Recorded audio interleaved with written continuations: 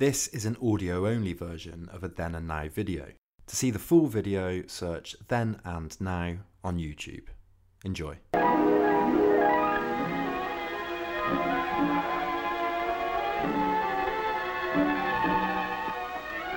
New horizons. In a restless search for new opportunities and new ways of living, the mystery and the promise of distant horizons always have called men forward. The Industrial Revolution effectively freed man from being a beast of burden. The computer revolution will similarly free him from dull, repetitive routines. The computer revolution is, however, perhaps better compared with the Copernican or the Darwinian revolution.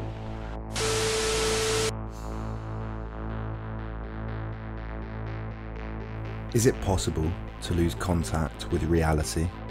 To float away from the material world towards something else? What happens when real bodies can be replaced by holograms, when real food is replaced with perfect synthetics, when real pleasure is replaced with pleasure perfectly calibrated to your own tastes? What happens, Baudrillard writes, on the other side of truth?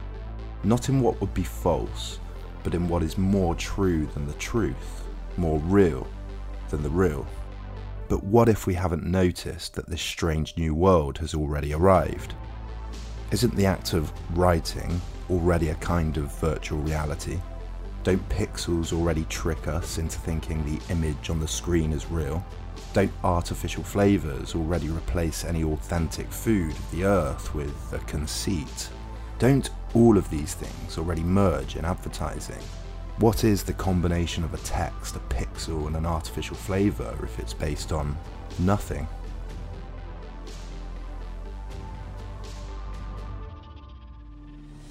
These machines, which have been with us less than a millionth of a second in terms of the temporal span of man's history, have already given promise of deep and far-reaching change in our way of life and way of thinking. They literally accelerate into milliseconds of time our ability to perform logical, arithmetic, and control tasks. There was a time, as in the Middle Ages, when only the superfluous, the excess of production, was exchanged. There was again a time when not only the superfluous, but all products, all industrial existence had passed into commerce, when the whole of production depended upon exchange. And finally, there came a time when everything that men had considered as inalienable became an object of exchange, of traffic, and could be alienated.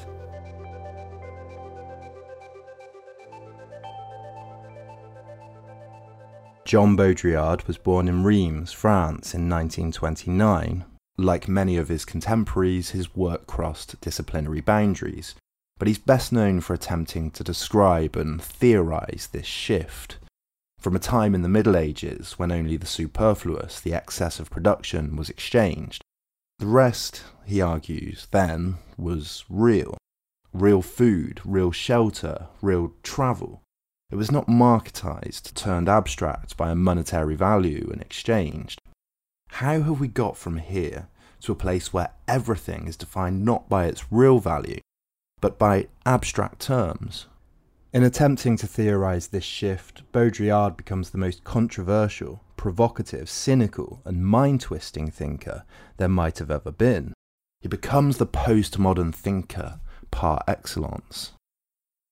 He wrote that people no longer look at each other, but there are institutes for that. They no longer touch each other, but there is contactotherapy. They no longer walk, but they go jogging, etc. Everywhere one recycles lost faculties, or lost bodies, or lost sociality, or the lost taste for food. As with most post-structuralists, Baudrillard was heavily influenced by Ferdinand de Saussure's revolutionary theory of language. Saussure argued that linguistic systems should be studied synchronically. That's how words relate to each other at any given moment, rather than diachronically, and that's studying the history of a word.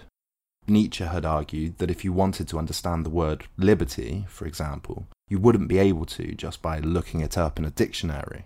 You'd need to look at its history, how it's been fought for and which parts have been sidelined or repressed. This is a diachronic reading of a word. Saussure argued that this was not enough. To understand the word liberty, you'd have to understand it in its context, as part of a network of other words in the moment: servitude, slavery, despotism, liberalism. Words were tied together in a system that gave them meaning. This is a synchronic reading of a word. Welcome to the world of tomorrow. Climb aboard. You are about to take a journey out of this world into the world of the future. Forget the world around you. Forget the people around you. You are entering Futurama, alone with your own thoughts.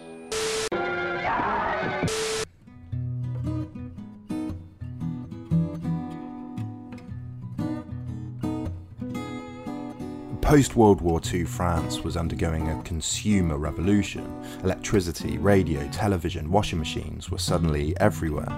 Baudrillard wanted to take Saussure's synchronic theory of language and apply it to this new world of consumer objects.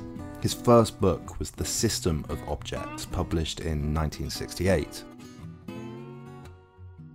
He thought that consumer society aimed to draw people in by producing systems of objects that all relate to one another. That branding and the idea of the complete modern home would mean that if you had the iron, you'd want the washing machine with the same logo. That if you wanted the blender, you'd want the orange peeler. He could see this logic being applied to the new ways products were being designed and styled. Modern and minimal design simplifies everything so that it goes together. The simple IKEA table goes with the lamp, the iPhone goes with the iPad.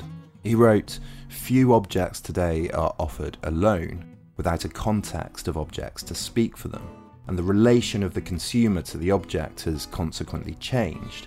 The object is no longer referred to in relation to a specific utility, but as a collection of objects in their total meaning. Washing machine, refrigerator, dishwasher, and so on have different meanings when grouped together than each one has alone as a piece of equipment. The display window, the advertisement, the manufacturer, and the brand name here play an essential role in imposing a coherent and collective vision of an almost inseparable totality." In this period, Baudrillard was working in a Marxist framework that applied to objects two values: use value and exchange value. The use value is tangible. It relates to a human need. It's how we need bread or housing as humans. We value something intrinsically based on that. Marx argued that capitalism instead prioritised the exchange value of an object, what it was worth on the market. In this way, a small diamond can be worth more than a house. This led to commodity fetishism. We fetishise diamonds not because of their use value, but because of their exchange value. Baudrillard thought that any proper analysis of an object required a third metric: sign value. The sign value is derived from this Saussurean relationship between objects, represented by signs, images, sounds, language, pixels, adverts. Branding and a web of related objects imbue an object with a different type of value than any period in the past. As Baudrillard's thought progresses, he argues that these relationships, an object's sign value, overtakes use and exchange value and begins to take on a life of its own. In The Ideological Genesis of Needs, Baudrillard argues that consumer objects are valued in four ways: a use value that's functional, an economic value based on exchange, a symbolic value based on things like gift giving and personal relationships, and a sign value. And where Marx thought that exchange value led to us fetishizing objects, for Baudrillard, consumer items are further fetishized by their sign value. Diamonds are suffused with even more value by which celebrity is wearing them and the prestige of the brand. Perfumes aren't just about what they're worth on the market, but are part of a system of signs, sounds, images linked to movie stars and glamour and sex. Champagne and fine wine becomes fetishized and collects value through who's been seen drinking it and where. Big tail fins on 50s American cars were actually counterproductive, but borrowed the idea of speed from the new and glamorous air travel that was taking off at the time. The value of the iPhone isn't just measured by its utility or how much it costs to manufacture, it's also derived from the space it shares with other related signs. The iPad, the iMac, Steve Jobs, the flashy advertising, the social capital of the celebrity with the AirPods in their ears. The way in which we create meaning socially is directed by a number of things, including utility, how useful an item is, but also by aesthetics, by history, or by the power of capital. The powerful display their power through their styles, their tastes, their wealth, which in turn creates a prestige that's attached to those objects, hobbies, or trends. These different ways of valuing objects become mixed together, but increasingly throughout his life, Baudrillard argues that in our postmodern world, sign value begins to dominate. And all of this combines into what he ambiguously refers to as the code, an aggregate of value dominated by signs that orders and directs the world of political economy. It's a world based on a utilitarian logic of balance sheets, capital investment, sales figures, algorithms, all of which are the codified representation of, for example, in the iPod's case, the utility of listening to music, the aesthetic design, Steve Jobs' stage presence, the dullness of PCs at the time. All of this becomes abstracted into a code. At this point, Baudrillard's work becomes increasingly radical. In 1973, he published The Mirror of Production, attacking Marxism and breaking from it spectacularly.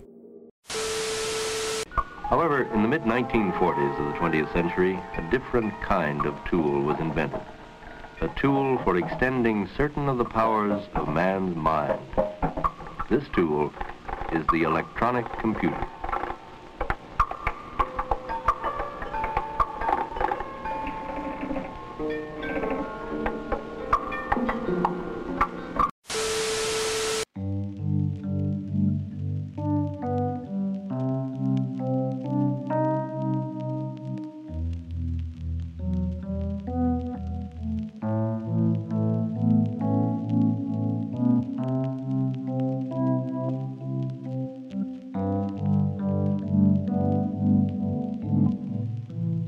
The end of labour, the end of production, the end of political economy, the end of the dialectic signifier signified which permitted the accumulation of knowledge and of meaning, the linear syntagma of cumulative discourse, the end, simultaneously, of the dialectic of exchange value, use value, the only one to make possible capital accumulation and social production, the end of the linear dimension of discourse, the end of the linear dimension of merchandise, the end of the classic era of the sign, the end of the era of production.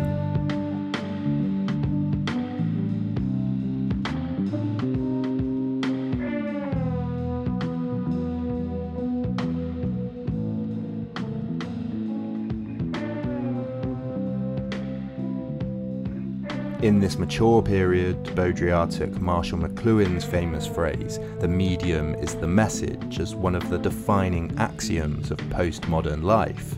What mattered in this new world was not what was real and material, but what was represented as signs. In short, television, and now the computer screen, has come to dominate social life.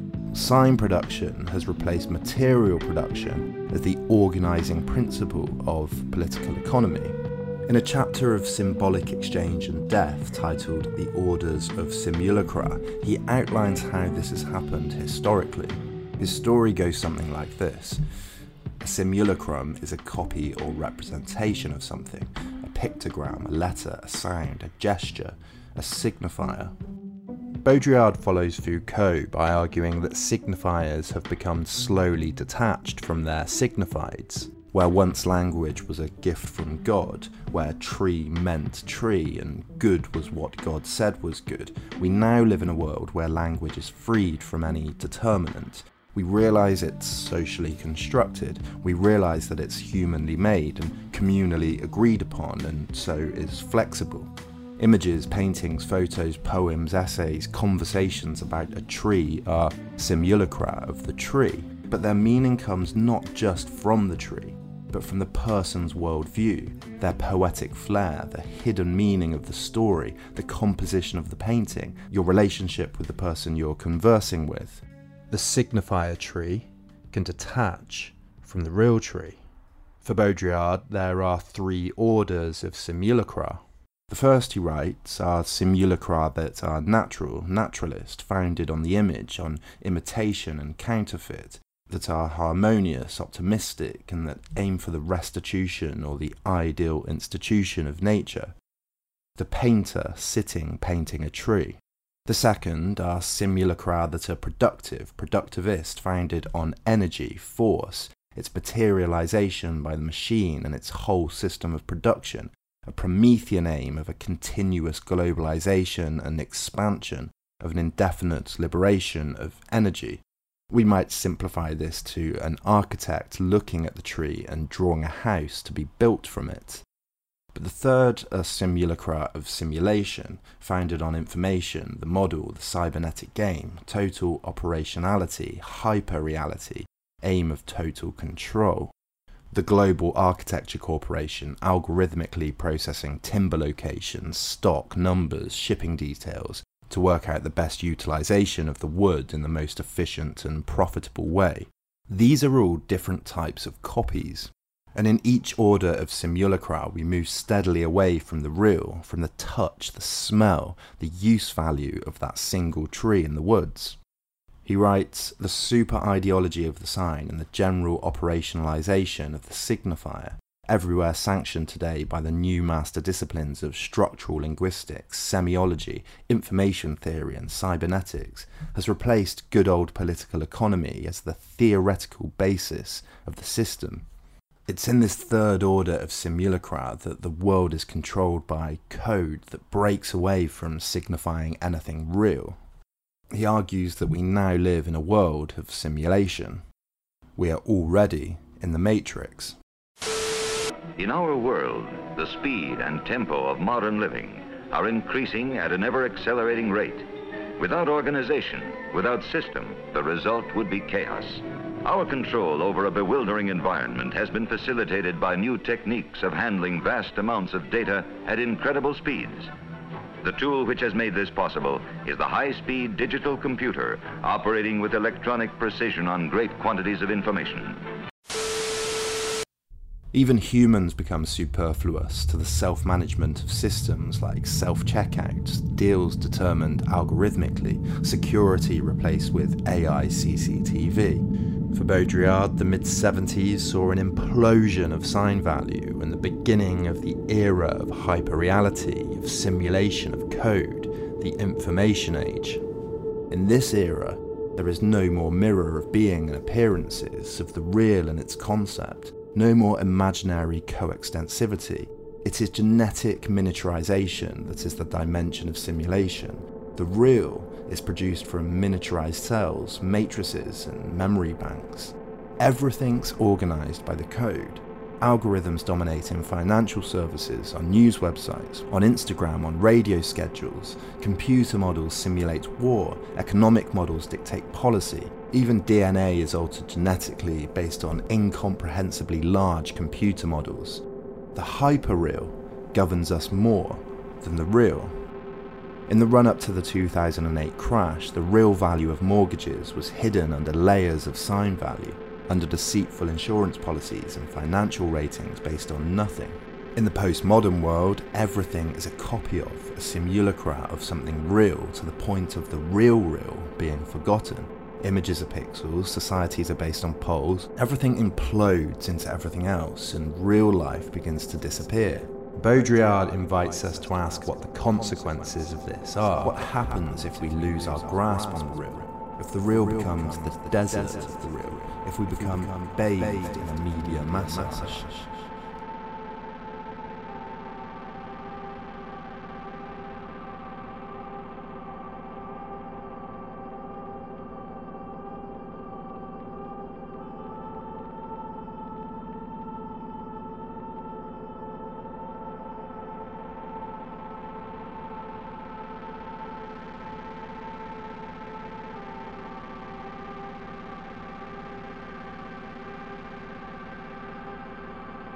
He says it's a question of substituting the signs of the real for the real, that is to say, an operation of deterring every real process via its operational double.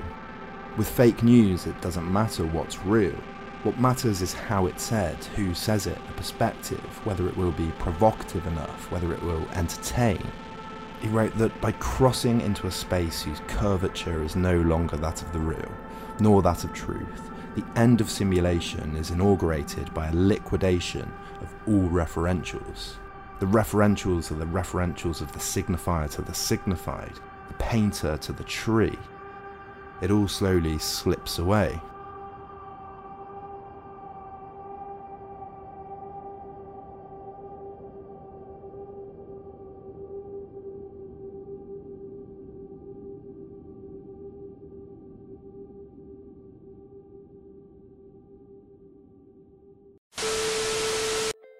We live in a world where things like reality TV, Disneyland and Facebook define our lives. Porn, gadgets, Google Maps, computer games, fake grass, fake meat, synthetic clothing. We live in a postmodern carnival. Disneyland exists in order to hide that it's the real country, all of real America, that is Disneyland. A bit like prisons are there to hide that it's the social in its entirety, in its banal omnipresence that is carceral. Disneyland is presented as imaginary in order to make us believe that the rest is real, whereas all of Los Angeles and the America that surrounds it are no longer real, but belong to the hyper-real order and to the order of simulation. In Simulacra and Simulation, Baudrillard points to the absurd paradox of reality TV. He discusses the first reality series, 1973's An American Family. In 2011, an article in the New York Times said that for the viewing public, the controversy surrounding An American Family doubled as a crash course in media literacy. The Louds, in claiming that the material had been edited to emphasise the negative, called attention to how non-fiction narratives are fashioned. Some critics argued that the camera's presence encouraged the subjects to perform. Some even said it invalidated the project. That line of reasoning, as Mr. Gilbert had pointed out, would invalidate all documentaries. It also discounts the role of performance in everyday life, and the potential function of the camera as a catalyst, not simply an observer. Baudrillard had already written in 1981 that more interesting is the illusion of filming the Louds as if TV wasn't there. The producer's triumph was to say they lived as if they were not there, an absurd paradoxical formula. Contestants on reality TV are already hyper-real choices, averages, ideals, chosen with expectations, designed to provoke by their likeliness to entertain in the correct way. Big Brother contestants chosen by how well they'll fit into a hyper-real narrative, contestants and stars pressured to act and talk how they think they should act and talk, under the all-pervasive eye of the camera and the audience. Television has increasingly adopted this quality. This is Baudrillard's complaint that historical films are a little too good, without the psychological, moral and sentimental blotches of the films of the era they are meant to depict.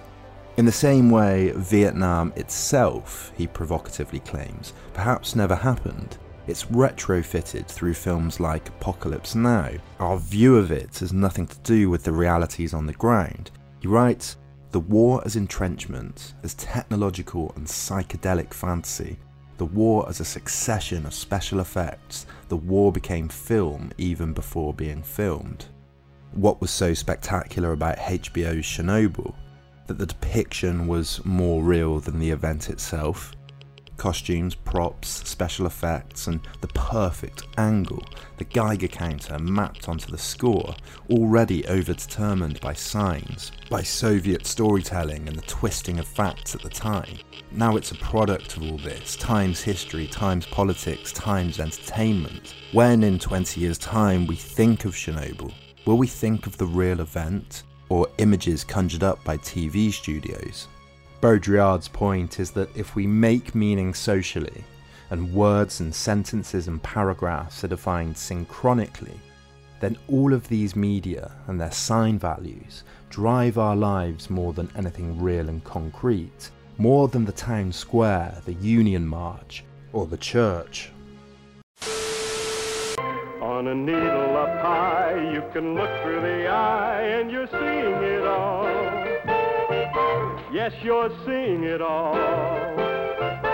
As the present unfolds, what the future beholds, you're elated, fascinated.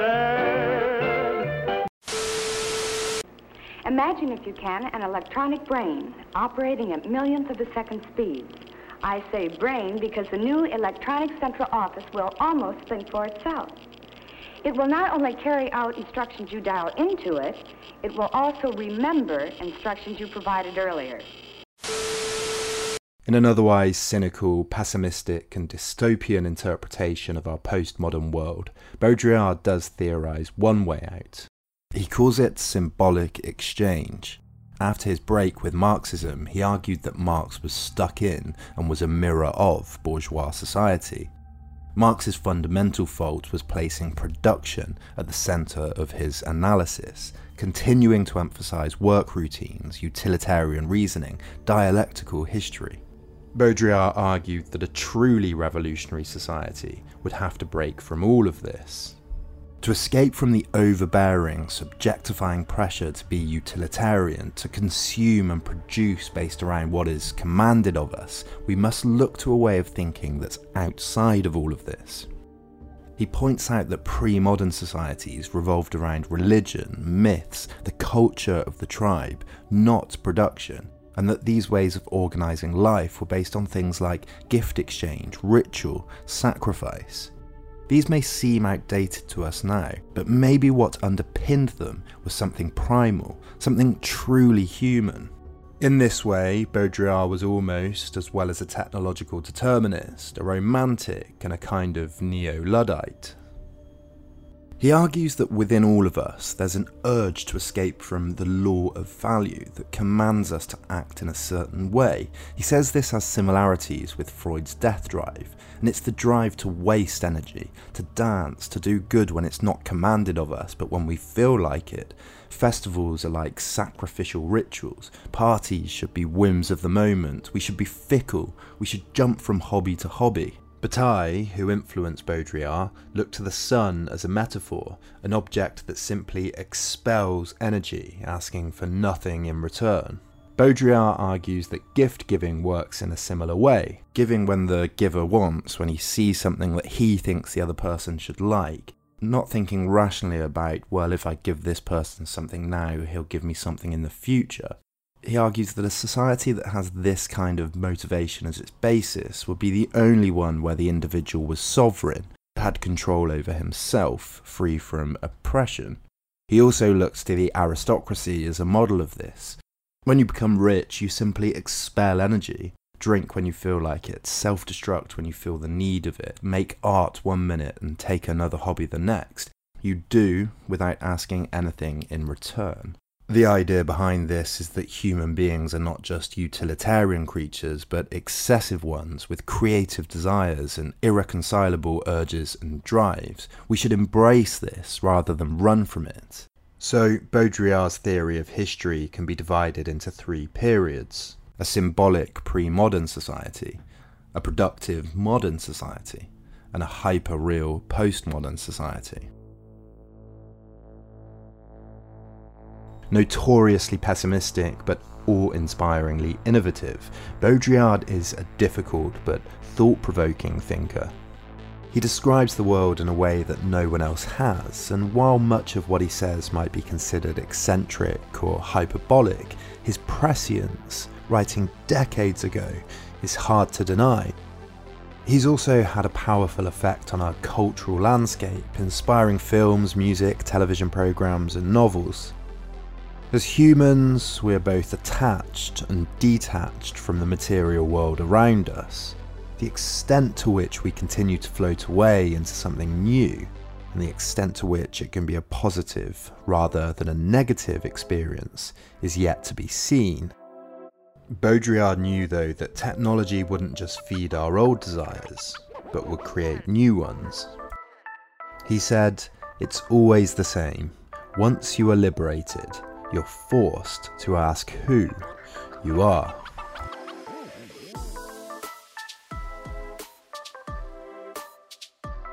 If you like these videos, I need your help, and here's my request. If you think you get the same value from 4 of these videos as you do from just 1 cup of coffee, then please consider pledging just $1 per video. That's $3 to $4 per month to keep this channel going. You can even limit your pledge to $1 a month, and if you pledge $5, I'll add your name to the credits. To those that already support Then and Now, thank you so much. This channel just wouldn't exist without you. You can also hit like, share, follow me on Twitter and Facebook, etc. All of these things really contribute to helping Then and Now grow. Thanks for watching, and see you next week.